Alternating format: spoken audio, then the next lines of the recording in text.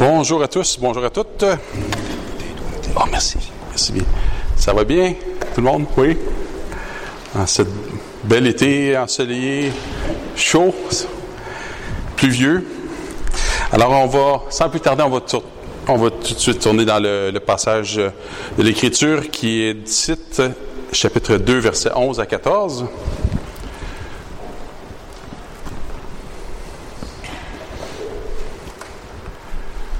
Tite, chapitre 2, versets 11 à 14.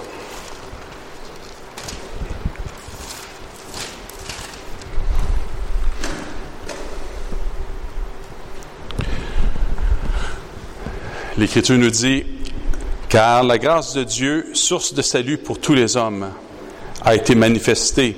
Elle nous enseigne à renoncer à l'impiété et aux convoitises mondaines et à vivre dans le siècle présent selon la sagesse, la justice et la piété, en attendant la bienheureuse espérance et la manifestation de la gloire du grand Dieu et de notre Sauveur Jésus-Christ, qui s'est donné lui-même pour nous afin de nous racheter de toute iniquité et de se faire un peuple qui lui appartienne, purifié par lui et zélé pour les bonnes œuvres. Je vais le lire aussi dans la version sommaire parce qu'il y a une partie en particulier au verset 13 que j'apprécie au niveau de la dignité de Christ aussi.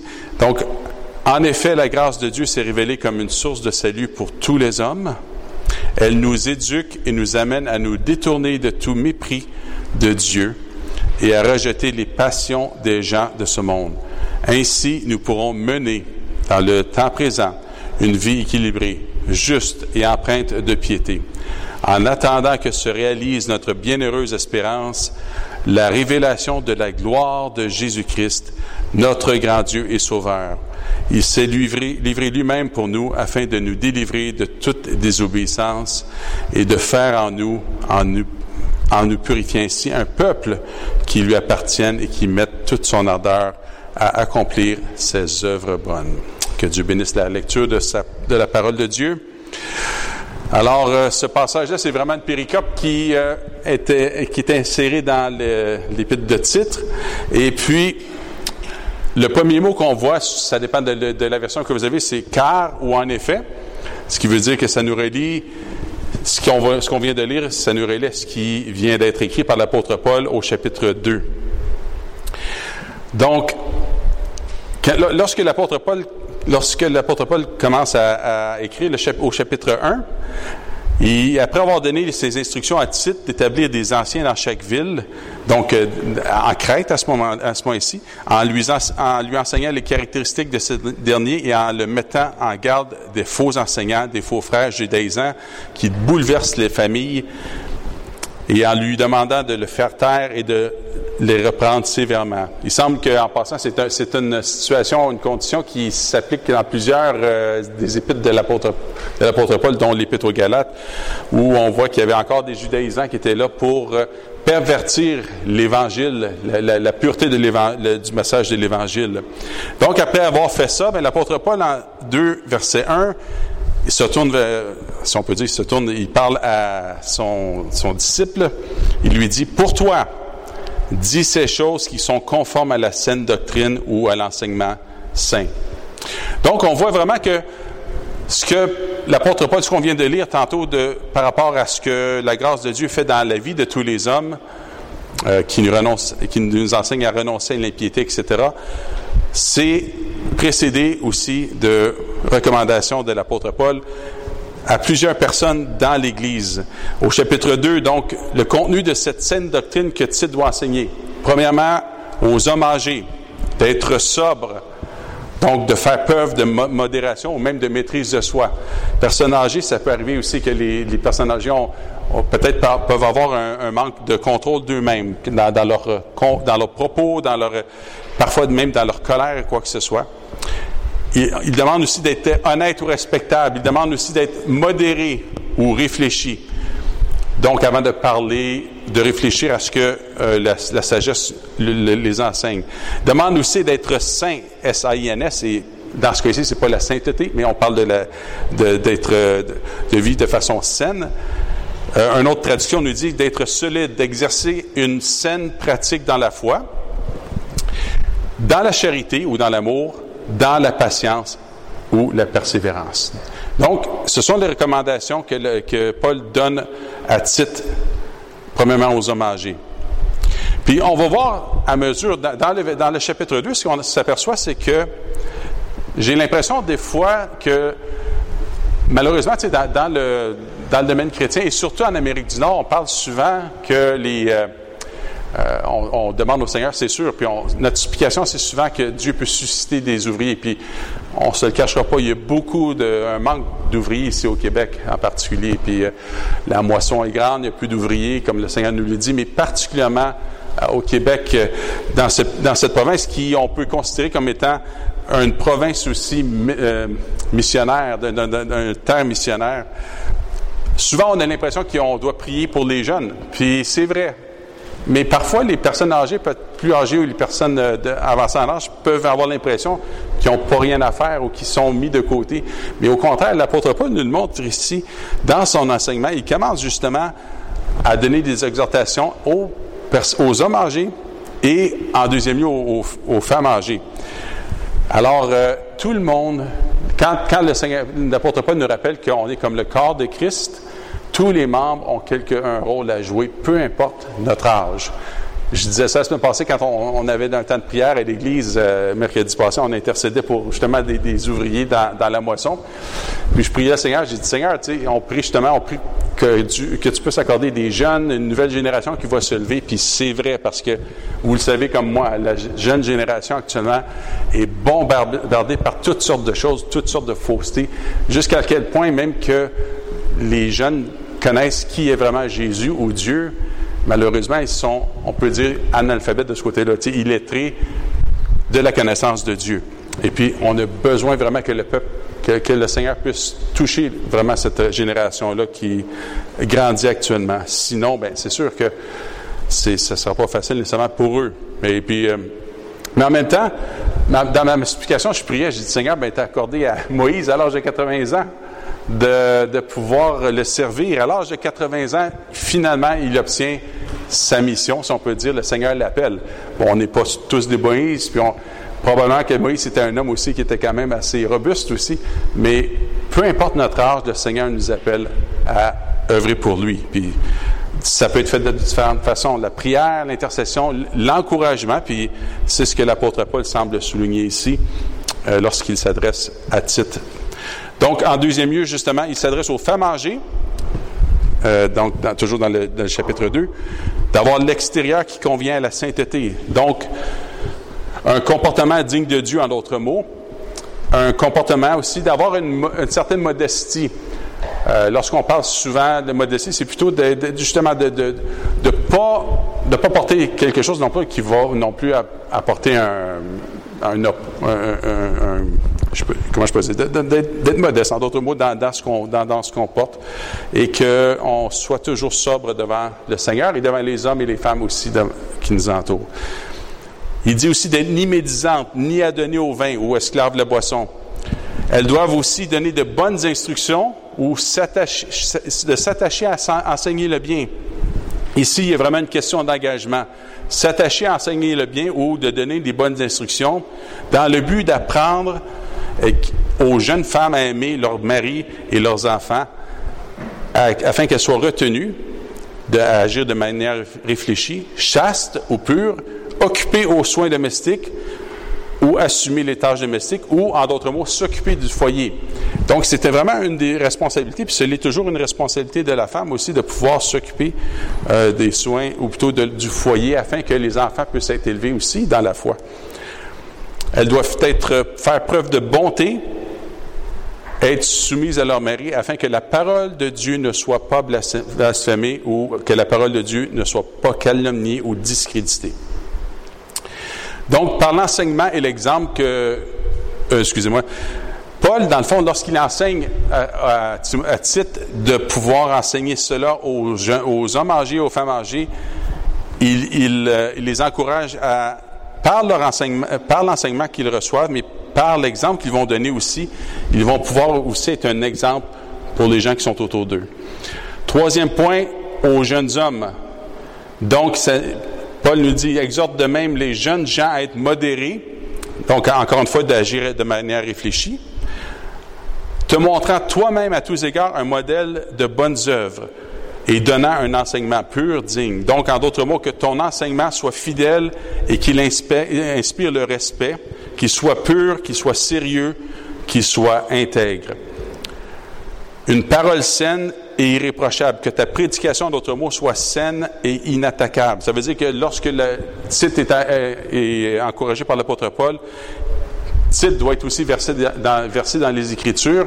Il doit être saisi par ces Écritures-là afin que lorsqu'il va enseigner la parole de Dieu, elle soit inattaquable, en d'autres mots, qu'elle soit sans reproche aussi.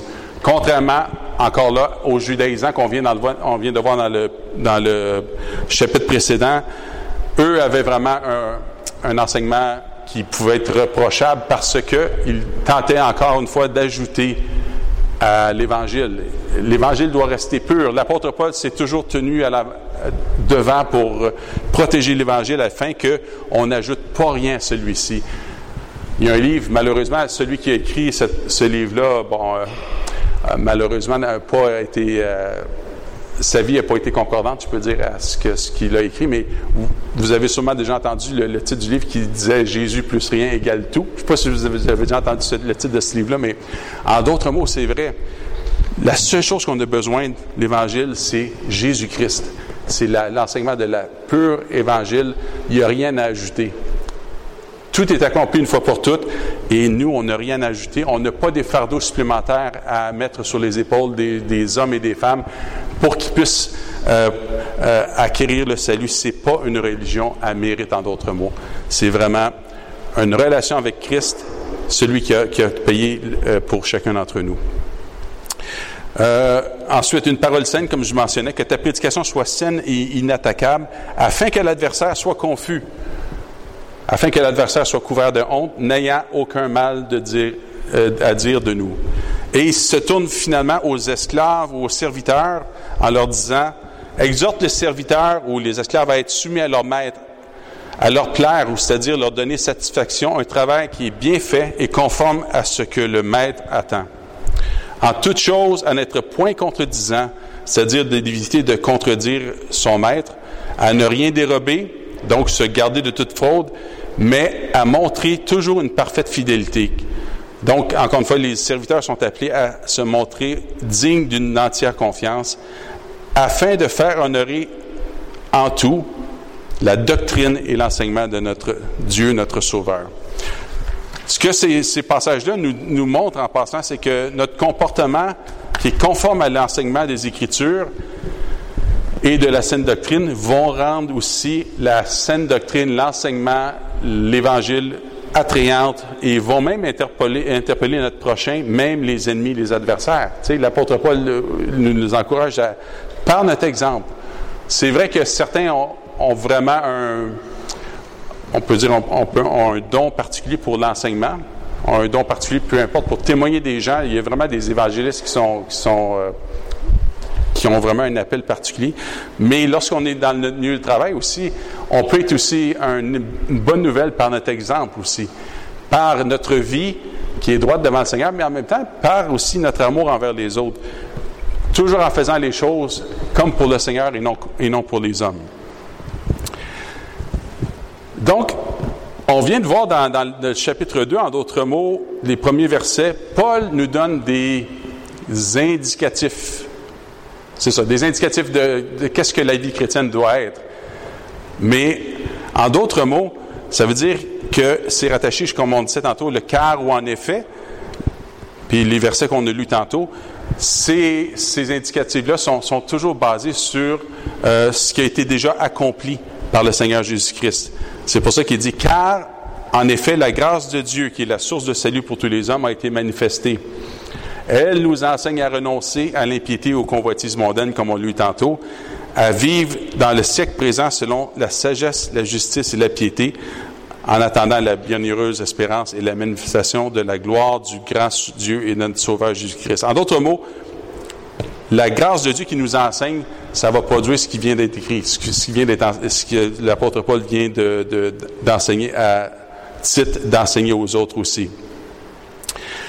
Si on vient à ce texte-là, les versets 11 à 14. La grâce de Dieu, comme vous le savez tous, c'est une faveur, un don immérité et gratuit pour nous pécheurs. Cette grâce-là a été manifestée, le texte nous dit que ça a été manifesté ou a été révélé, ou s'est révélé, comme on le dit, dans le verset 12. De quelle façon? Cette grâce-là a été manifestée dès le début des temps, en promesse par contre. Dans l'Ancien Testament, on se rappelle que selon le récit de la bonne nouvelle, ou le récit plutôt de la rédemption, initialement, ça a été annoncé en promesse, comme vous le savez tous, où ce que l'homme et la femme avaient chuté, mais en Genèse 3:15, ça avait été dit en promesse qu'il y aurait aussi la semence de la femme viendrait pour écraser la tête de l'ennemi. Mais par la suite, au courant de tout l'Ancien Testament, cette grâce-là s'est manifestée, s'est révélée par l'élection divine, par pure élection et par pure grâce à différents personnages de l'Ancien Testament. On n'a qu'à penser qu'à Noé qui a trouvé grâce aux yeux de Dieu, à Abraham qui a été choisi parmi un peuple qui était idolâtre, Isaac, Jacob, Moïse, nommez-les, David. Dans tout l'Ancien Testament, il y a toujours cette pure grâce qui est manifestée par une élection divine. Je vais vous lire un passage ici d'un livre de Francesco Lacueva. Je ne sais pas si il y en a qui connaissent Francesco Lacueva, non? C'est un auteur qui a écrit justement l'œuvre de la grâce. C'est un bouquin, si vous pouvez vous le procurer, c'est vraiment un bouquin qui est intéressant parce que ça nous parle de façon succincte de tous les aspects de la grâce de Dieu et de l'œuvre du salut. Puis, je vais vous lire un des passages qu'il nous dit ici.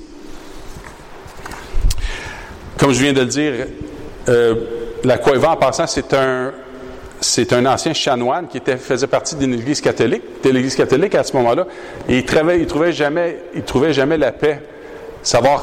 Il savait jamais comment arriver à pouvoir plaire à Dieu, puis d'être sûr de son salut. Mais à un moment donné, il a été exposé à un pasteur évangélique qui lui a vraiment enseigné les doctrines de la grâce. Et puis, il a vraiment été touché. Il a abandonné son poste de chanoine pour ensuite devenir pasteur aussi, devenir un théologien un protestant. Et ce qu'il mentionne dans son livre, c'est que la doctrine de la grâce transparaît dans les coutumes, les institutions, les expériences et l'histoire du peuple élu, qui toutes découlent de l'élection divine. Donc, comme je mentionnais tantôt, le libre choix d'Abraham, d'Isaac, Jacob, la révélation à Moïse dans les buissons ardents, puis au Sinaï, la mission des prophètes, la restauration après la captivité, tout cela est la manifestation de la faveur, de la miséricorde et de la bonne volonté divine envers Israël. C'est dans le jardin d'Éden même, immédiatement après la désobéissance d'Adam et Ève, justement, comme on le mentionnait tantôt, que Dieu manifeste pour la première fois la grâce envers l'homme.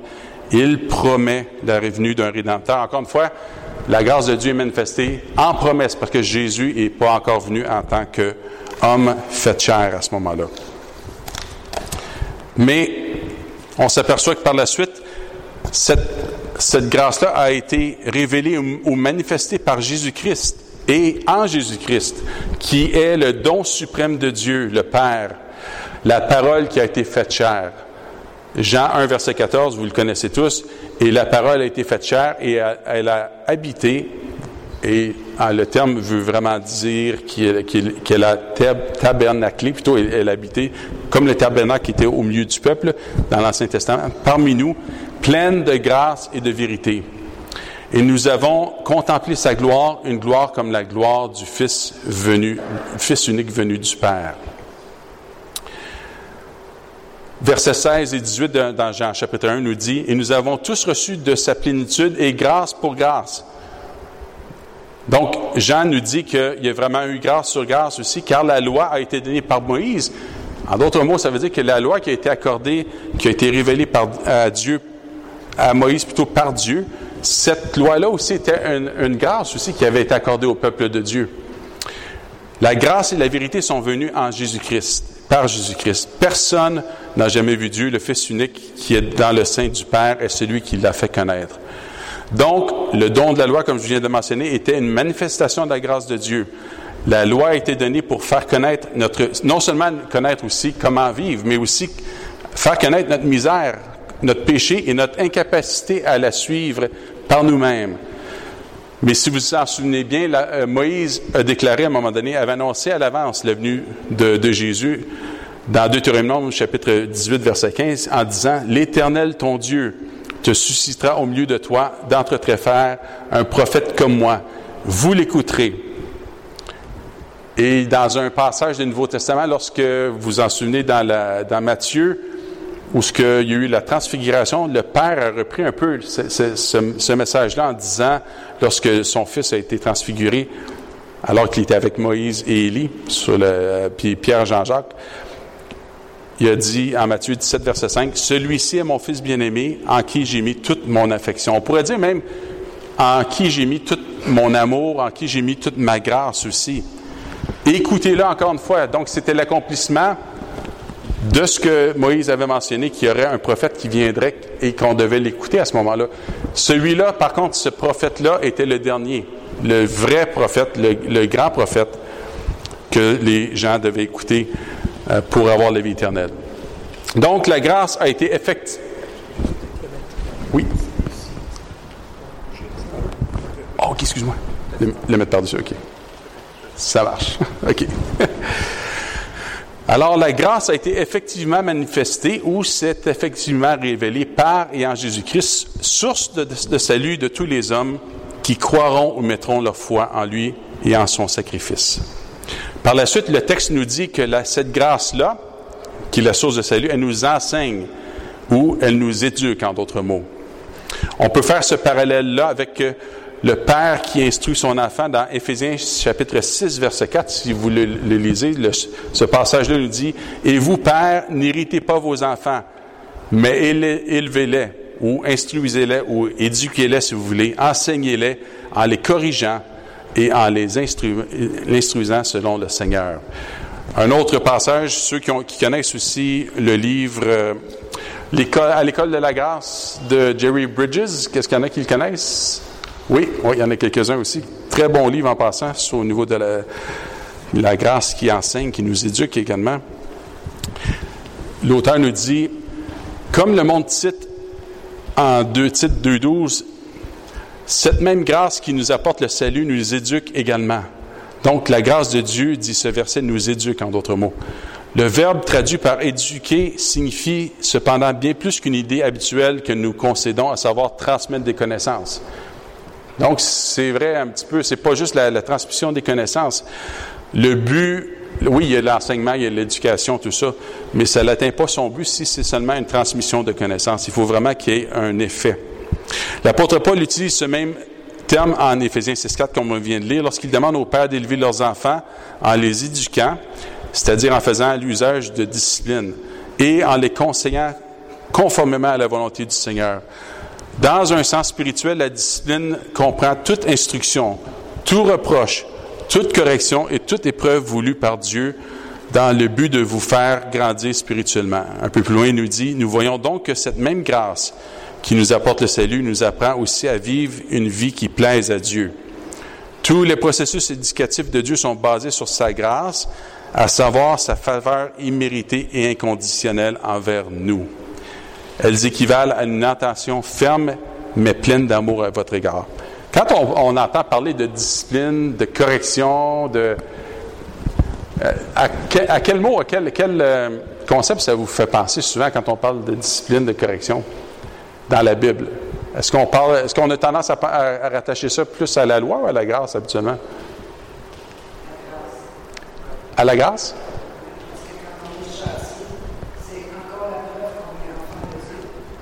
Ça, c'est vrai. Mais beaucoup de chrétiens, malheureusement, c'est ça qui arrive, c'est que lorsqu'ils vivent des temps d'épreuves, des situations de la vie, la maladie, peu importe, souvent c'est comme si il y avait l'impression que Dieu les aimait pas, en d'autres mots, puis c'est comme si il était sous le bâton, sous la loi. Alors, mais comme vous dites, effectivement, c'est une des preuves qu'on est des enfants de Dieu. Le Seigneur va aussi corriger les siens, ses enfants, qui nous appartiennent. Et puis ça, on peut faire le parallèle avec, comme vous le savez aussi, ce passage qui est connu aussi dans Hébreux 12, versets 5 à 11, qui se rapporte à ce que vous venez de dire. Et vous n'avez oublié l'exhortation qui vous a été adressée comme à des fils. « Mon fils, ne méprise pas le châtiment du Seigneur et ne perd pas courage lorsqu'il te reprend. Car le Seigneur châtie celui qu'il aime. Et il frappe de la verge tous ceux qu'il reconnaît pour ses fils. Supporter le châtiment, c'est comme des fils que Dieu vous traite. Car quel est le fils qu'un père ne châtie pas? Mais si vous êtes exempts du châtiment auquel tous ont part, vous êtes donc des enfants illégitimes et non des fils. D'ailleurs, puisque nos pères, selon la chair, nous ont châtiés et que nous les avons respectés, ne devons-nous pas, à bien plus forte raison, nous soumettre au Père des esprits pour avoir la vie? Nos pères nous châtiaient pour peu de jours, comme ils le trouvaient bon, mais Dieu nous châtie pour notre bien, afin que nous participions à sa sainteté. Il est vrai que tout châtiment semble d'abord un sujet de tristesse et non de joie, mais il produit plus tard, pour ceux qui ont été ainsi exercés, un flux paisible de justice. Alors, il ne faut pas oublier ça. Dans le temps de tourmente, d'épreuves, de tribulations, dans le temps de tristesse, rappelons-nous constamment que Dieu veut notre bien en toutes circonstances. Romains 8, 28, c'est ceux qui... Le but de Dieu, c'est vraiment de nous rendre de plus en plus semblables à son Fils. Puis, le processus d'éducation qu'on voit ici dans le passage qu'on vient de lire dans Hébreux, de châtiment, fait toujours partie de son plan de nous rendre semblables de plus en plus à lui. Dans les versets de titre 2, on peut s'apercevoir d'une chose. Lorsqu'on lit un peu plus loin, ça nous dit, au verset 12, elle nous enseigne, donc la grâce de Dieu nous enseigne à renoncer. Premièrement, il y a un verbe qui se dit à renoncer à l'impiété et aux convoitises mondaines, ou un mode de vie impie et aux convoitises de ce monde, et à vivre dans le siècle présent, selon la sagesse, et la justice et la piété. Une autre traduction, ça dit « Et Dieu qui nous amène à nous détourner de tout mépris de Dieu et rejeter les passions des gens de ce monde, mais aussi, par la suite, de nous mener dans une vie équilibrée, juste et empreinte de piété. » Alors, on voit ici que dans le passage, il y a deux aspects. Il y a toujours un aspect du renoncement, c'est-à-dire on dit non, dans le fond, à quelque chose pour dire oui à autre chose. Donc s'attacher à un comportement en conformité à la saine doctrine. C'est toujours la situation, c'est toujours se dépouiller des mauvaises œuvres pour revêtir aussi les bonnes œuvres également. Je vais vous lire un autre passage ici dans le livre de l'Aquaiva qui nous mentionne aussi. Je trouve qu'il résume bien ces deux aspects-là aussi de la sanctification. Il nous dit ici qu'il y a deux aspects. Donc, l'Écriture nous présente la sanctification sous deux aspects complémentaires et simultanés.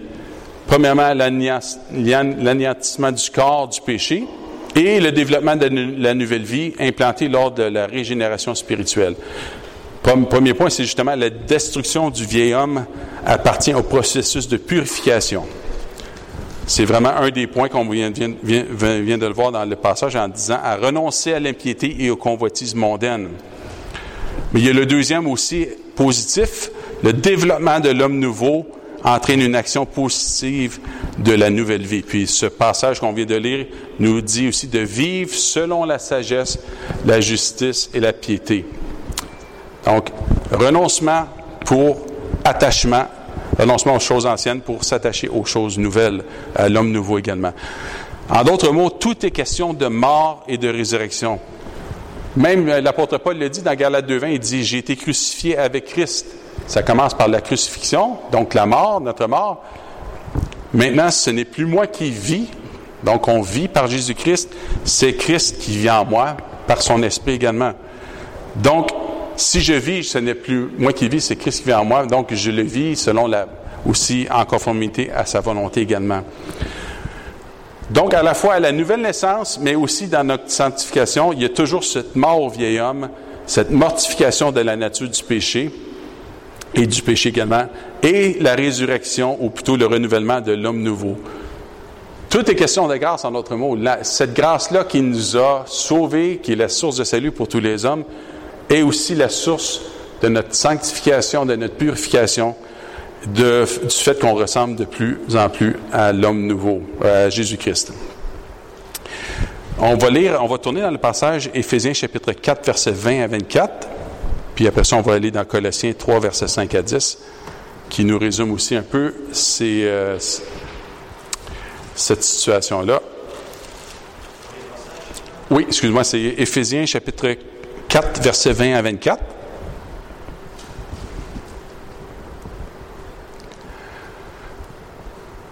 Éphésiens chapitre 4, versets 20 à 24 nous dit, après l'apôtre Paul vient juste de nous montrer toutes sortes de l'œuvre de la chair, si on peut dire, en parlant de la dissolution, l'impureté, la cupidité. Il ajoute au verset 20, « Mais vous, ce n'est pas ainsi que vous avez appris Christ, si du moins vous l'avez entendu, et si, conformément à la vérité qui était en Jésus-Christ, c'est en lui que vous avez été instruits à vous dépouiller encore une fois, eu égard à votre vie passée du vieil homme qui se corrompt par les convoitises trompeuses, à être renouvelé dans l'esprit de votre intelligence et revêtir l'homme nouveau, créé selon Dieu, dans une justice et une sainteté que produit la vérité. » Encore une fois, il y a dépouillement ou renoncement versus un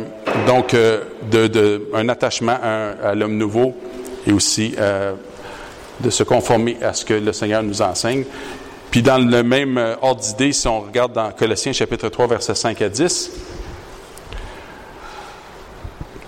encore une fois, faites donc mourir. Il y a la mortification du péché. Faites donc mourir les membres qui sont sur la terre. Impudicité, impureté, passion et mauvais désir. La cupidité qui est une idolâtrie. Puis on peut aller un peu plus bas. Verset 8. Renoncez à toutes ces choses, à la colère, à l'animosité, à la méchanceté, à la calomnie.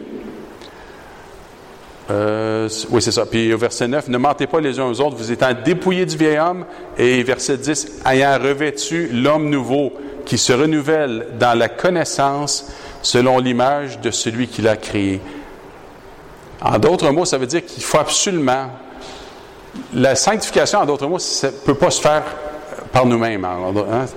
La sanctification se fait toujours, oui, on collabore à Dieu, on collabore à l'Esprit qui a été placé en nous, mais ça ne se fait jamais au détriment de l'Esprit, au détriment de la parole de Dieu, mais c'est toujours en conformité et selon la volonté de Dieu. Et juste pour terminer, on voit dans le passage aussi que l'apôtre Paul décrit vraiment succinctement les deux venues de Christ. Donc, verset... attendez un instant... Oui, verset 14, on parle de la première venue, c'est-à-dire de l'incarnation, de la mort, de la résurrection de Christ. Verset 14, qui s'est donné lui-même pour vous afin de vous racheter de toute iniquité et de se faire un peuple qui lui appartienne, purifié par lui et zélé pour les bonnes œuvres. Mais verset 13 aussi, ça nous dit, en attendant la bienheureuse espérance et la manifestation de la gloire du grand Dieu et Sauveur Jésus-Christ. Alors, il y a vraiment cette identification-là de ces deux venues. La première qui a été déterminante c'est-à-dire la manifestation de la grâce de Dieu en Jésus-Christ, mais il y a aussi cette seconde venue qui est promise et qui va arriver certainement, que l'apôtre Paul souligne. Et John Stott nous encourage dans un de ses livres sur son commentaire sur l'épître de Tite, de toujours regarder les deux venues de Jésus pour que l'œuvre de la grâce puisse nous sanctifier, en gardant à l'esprit notre état de personne parfaitement justifiée. Donc, il y a sa première qu'on a mentionnée et sa seconde venue. Stott nous dit, en lien avec ces deux venues, il dit, ainsi l'apôtre, dans ce court paragraphe de seulement 4 versets, réunit les deux termes de l'ère chrétienne. La première venue du Christ qui l'a lancée et la seconde venue qui la terminera. Il nous invite à revenir sur l'un et sur l'autre, car nous vivons entre des temps suspendus, plutôt inconfortablement entre le déjà et le pas encore. En Christ, il y a eu une épiphanie de la grâce de Dieu et il y aura une épiphanie de la gloire de Dieu. La meilleure façon de vivre maintenant, à l'époque actuelle, est d'apprendre à faire spirituellement ce qui est physiquement impossible, à savoir regarder dans les deux directions, des directions opposées en même temps. Nous avons besoin à la fois de regarder en arrière et de nous souvenir de l'épiphanie de la grâce, dont le but était de nous racheter de tout mal et de purifier pour Dieu un peuple à lui, et aussi de regarder en avant et d'anticiper l'épiphanie de la gloire, dont le but sera de parfaire à sa seconde venue le salut qu'il a commencé à sa première. Ce que ça veut dire, c'est que le salut, oui, a été accompli une fois pour toutes, je veux dire. Donc, tout a été accompli sur la croix lorsqu'on a mis notre foi en Christ. Mais ce salut-là veut pas nous laisser tel qu'on était. Il désire nous transformer de plus en plus selon la gloire, à l'image de Jésus-Christ aussi. Et il va être parfait. Donc, notre sanctification va être parfaite lorsqu'il va revenir à la toute fin. L'encouragement de savoir aussi que Jésus revient, c'est aussi une motivation à se purifier lui-même. Hein? Donc, on dit que celui qui va, heureux ceux qui auront aimé son avènement. En même temps, c'est une espérance. Dans les temps où ce qu'on vit, où ce qu'on a des difficultés ou peu importe, et si le temps devient de plus en plus difficile, si on est persécuté, on ne sait pas. Pour la foi, pour notre foi, on saura que ça ne durera pas pour toujours. Ça a simplement un temps limité. Sachant que bientôt, on va être de retour, le Seigneur va être de retour et on va pouvoir être avec lui pour l'éternité. Donc, cette seconde venue parfait notre sanctification, mais en même temps, sert d'espérance, sachant que pour bientôt, tout va être terminé pour sa plus grande gloire. Et qu'on va être toujours avec lui. Donc, en terminant, on va relire juste le passage dans la version Sommaire, qui dit « En effet », donc comme on l'a dit tantôt, si on résume, tout ce qui a été mentionné dans les 2 premiers chapitres ont pour source, on peut dire, la grâce de Dieu, qui fait en sorte que ça nous transforme. La grâce de Dieu s'est révélée comme une source de salut, premièrement, pour tous les hommes. Elle nous éduque et nous amène à nous détourner de tout mépris de Dieu et à rejeter les passions des gens de ce monde. Ainsi, nous pourrons mener, dans le temps présent, une vie équilibrée, juste et empreinte de piété. En attendant que se réalise notre bienheureuse espérance, la révélation de la gloire de Jésus-Christ, notre grand Dieu Sauveur. Il s'est livré lui-même pour nous, afin de nous délivrer de toute désobéissance et de faire en nous ou de nous, en nous purifiant ainsi, un peuple qui lui appartienne et qui mette toute son ardeur à accomplir des bonnes œuvres. En mettant toute notre ardeur à accomplir les bonnes œuvres, encore une fois, c'est toujours attaché à la vie, la nouvelle vie que le Seigneur Jésus-Christ nous a accordée par son Esprit, par sa parole, afin qu'on puisse aussi marcher selon la volonté de Dieu dans tout ce qu'on va faire et dans tout ce qu'on va être également. Donc, les bonnes œuvres, c'est aussi le fait qu'on est transformé à l'image de Christ. Les bonnes œuvres, c'est aussi qu'on puisse porter le fruit de l'Esprit, l'amour, la paix, la patience, la bonté, la bienveillance, etc. Mais en même temps, le but, c'est toujours de plus en plus qu'on soit semblable à Jésus-Christ, son Fils. Alors, on va prier ensemble, OK? Alors, Seigneur, merci pour tous ceux ici et tous ceux et celles qui sont présents ici cet après-midi, Seigneur. Et merci surtout pour ta parole et surtout pour ta grâce, Seigneur, qui nous enseigne à se dépouiller des œuvres mortes, mais aussi à s'attacher aux œuvres vivantes qui sont produites par le Saint-Esprit, qui sont produites par ta parole. Seigneur, on te demande pardon. Dans tous les aspects de nos vies, peut-être qu'il y a encore du péché, Seigneur, qui règne. Qui habite notre corps, Seigneur Dieu. Oui, on n'est plus sous la domination du péché, mais le péché est toujours présent. Mais Seigneur, on sait que, sachant qu'on s'approche de toi et que tu nous pardonnes parfaitement, on peut continuer dans le repos, Seigneur. Puis ce repos-là, ça ne veut pas dire qu'il n'y aura pas d'effort, Seigneur. Tu nous rappelles par l'apôtre Pierre que, bien que tu nous as tout donné, et surtout parce que tu nous as tout donné, Seigneur Dieu, tu nous demandes de faire, par le Saint-Esprit aussi, toutes sortes d'efforts pour pouvoir joindre toutes sortes de bonnes œuvres et aussi des vertus spirituelles, Seigneur. Notre supplication cet après-midi, c'est que tu puisses nous rendre de plus en plus conformes à ton Fils, toujours sous la grâce, Seigneur Dieu, cette grâce qui nous enseigne. Aide-nous, Seigneur, à ne jamais tenter de s'améliorer ou de se purifier par nous-mêmes, ô Dieu, de tomber sur un joug qui est trop pesant pour nous, qu'on ne serait jamais capable d'accomplir. Tu nous invites constamment, Seigneur, d'aller vers toi. Ceux peut-être qui, cet après-midi, qui vivent des situations de lourdeur, de fardeau pesant, Seigneur, tu les invites à s'approcher de toi. Comme tu l'as dit, venez à moi, vous tous qui êtes fatigués et chargés, et je vous donnerai du repos. Seigneur, merci pour ce repos. Merci de porter le fardeau avec nous, Seigneur. Merci de nous diriger sur la voie de la vie, Seigneur, la vie éternelle. Et Seigneur, utilise-nous, s'il te plaît, pour ta gloire et ton honneur, afin que les autres aussi puissent entendre parler de toi et qu'ils puissent aussi être libérés de leur fardeau et avoir la vie éternelle, Seigneur.